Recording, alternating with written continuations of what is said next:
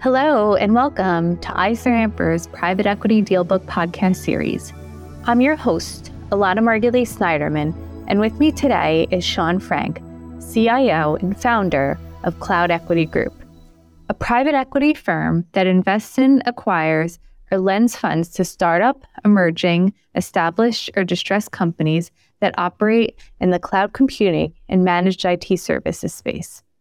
Sean will share his outlook for investing in those sectors, how, if at all, higher interest rates and the strong U.S. dollar have impacted the firm's ability to finance leveraged equity investments in and bolt-on acquisitions for portfolio companies, and how the economy has impacted the financial and operating performance of the portfolio companies. In addition, he will share how the PE community is approaching due diligence in the current economic environment. And finally, he will give recommendations and planning opportunities for companies considering a potential exit transaction. Hi, Sean. To kick off the conversation, can you give us an overview of Cloud Equity Group's differentiated investment strategy to invest in, acquire, or lend funds to startup, emerging, established, or distressed companies that operate in the cloud computing and managed IT services space? Hi, Elana. Thank you for having me. Cloud Equity Group is a specialized asset management firm focused on tech-enabled business service providers on the lower end of the lower middle market. We primarily target strong businesses where we can be the first institutional capital into the company and really the conduit that transition it from being a small business into an institutionalized and investable company. Our primary business is traditional private equity, whereby we'll buy a controlling equity of the business, typically from the original founders. However, we also have a minority equity/direct lending business as well. This really allows us to provide just about any capital solution to a small and medium-sized business.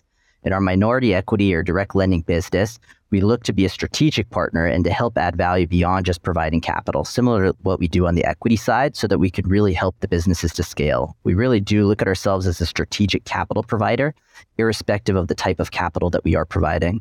Great, Sean. As a follow-up question, with everything going on in this economy, higher interest rates, an anticipated recession, inflation, supply chain issues, the war, and many more, where does your firm see investment opportunities that generate an acceptable risk rate of return model consistent with your operating guidelines and required limited partner returns? Look, we're not market timers, and so we have a fiduciary duty to deliver returns to our limited partners, irrespective of what's going on in the economy. I think that we've probably seen a slowdown in M&A in the last 12 months, but I don't necessarily think it's because investors are leaving the space, but more so because there's a spread in valuation expectation between sellers that are expecting, a late 2021 valuation and buyers who are taking these challenges into consideration in their valuation analysis. I also think that buyers are performing more scrupulous due diligence to really understand things like how the expense of the business may change in an inflationary environment, what logistical risks may exist given supply chain issues, how much of the recent organic growth is just inflationary growth, the list goes on. Things that may have not been much of a concern for buyers a few years ago may lead to price adjustments or even deals falling apart in today's market. That all being said, I still think there are great investment opportunities out there, particularly among sellers that are motivated to sell. For us being in a market segment where we're often competing against not other institutional investors, but most often against founder-run businesses that might rely on SBA loans or other forms of bank financing to do a deal, we've seen a decline in competitions on the deals that we're doing as banks pull back on their lending, and that's really allowed us to make some great value investments over the past, year. Sean, I'd love to talk about higher interest rates and the strong U.S. dollar, how those have impacted your firm's ability to finance leveraged equity investments in and bolt-on acquisitions for your portfolio companies. Fortunately for us, our investment funds utilize committed acquisition facilities from senior lenders, and so we don't need to try and go raise debt capital for each deal that we do. We, like most buyout firms, have very long-standing relationships with lenders of all sorts, and so, it's easy for us to continue to perform and deploy capital despite the current environment. At the end of the day, most lenders are still looking to earn a return on their capital as well, despite the current macroeconomic challenges. Credit has definitely tightened in the past year and, spreads have obviously widened. However, the debt capital markets are still very much active in supporting ongoing M&A.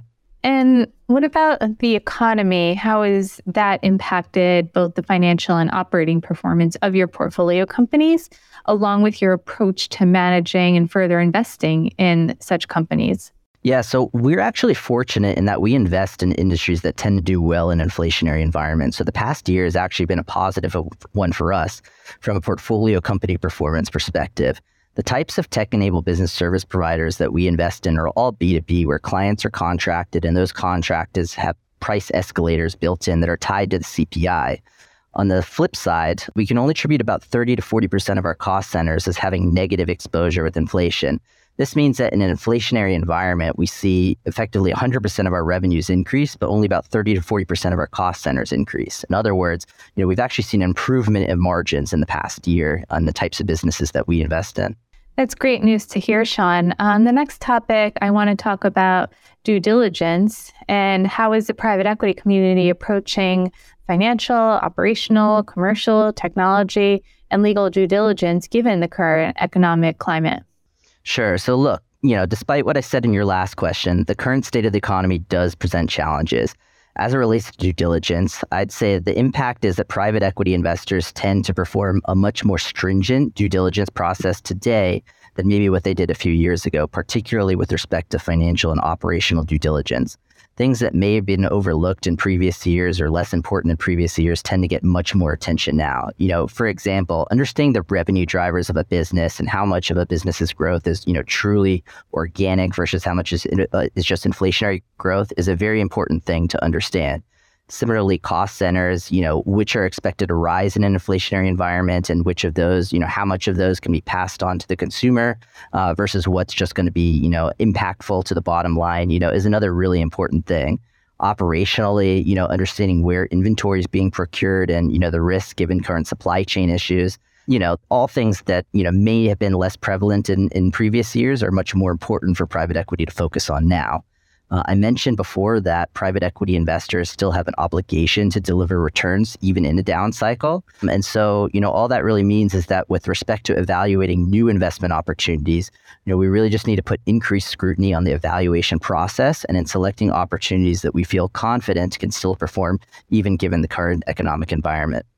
Sean, as a follow-up question, what key recommendations and planning opportunities do you have for companies that are considering an exit? I've actually been asked this question a lot lately. There's a saying in banking that goes, the best time to know a banker is when you don't actually need any money. And I think that the same thing can be said about exit planning. The best time to meet acquirers and have a conversation about the things that they look for in a target, where they place value, how they come up with an exit multiple, is really before you're even on the market for an exit. And having these conversations early, you can really get valuable information as to what investment groups are looking for. So you have some runway and can really focus on these themes in advance of going to market. It goes without saying that advanced planning will maximize your likelihood of the highest valuation upon exit. Sean, we've covered a lot of ground today, and I wanted to see if there are any final thoughts you would like to share with us. Sure. I would just say that despite all the negative aspects surrounding today's economy, capital markets are still very active and institutions like ours continue to deploy capital. And, so if you're a business owner looking to raise capital for some liquidity or even to completely exit your business, you can still do so. I would just encourage you to plan ahead and probably allow some additional time to run the process compared to what you may have needed a couple of years back. But there are still plenty of groups like ours still looking for great companies to invest in today. Well, Sean, I want to thank you so much for sharing your perspective with our listeners. Sure, Elana. Thanks for having me. And thank you for listening to the EisnerAmper podcast series. Visit EisnerAmper.com for more information on this and a host of other topics. And join us for our next EisnerAmper podcast when we get down to business.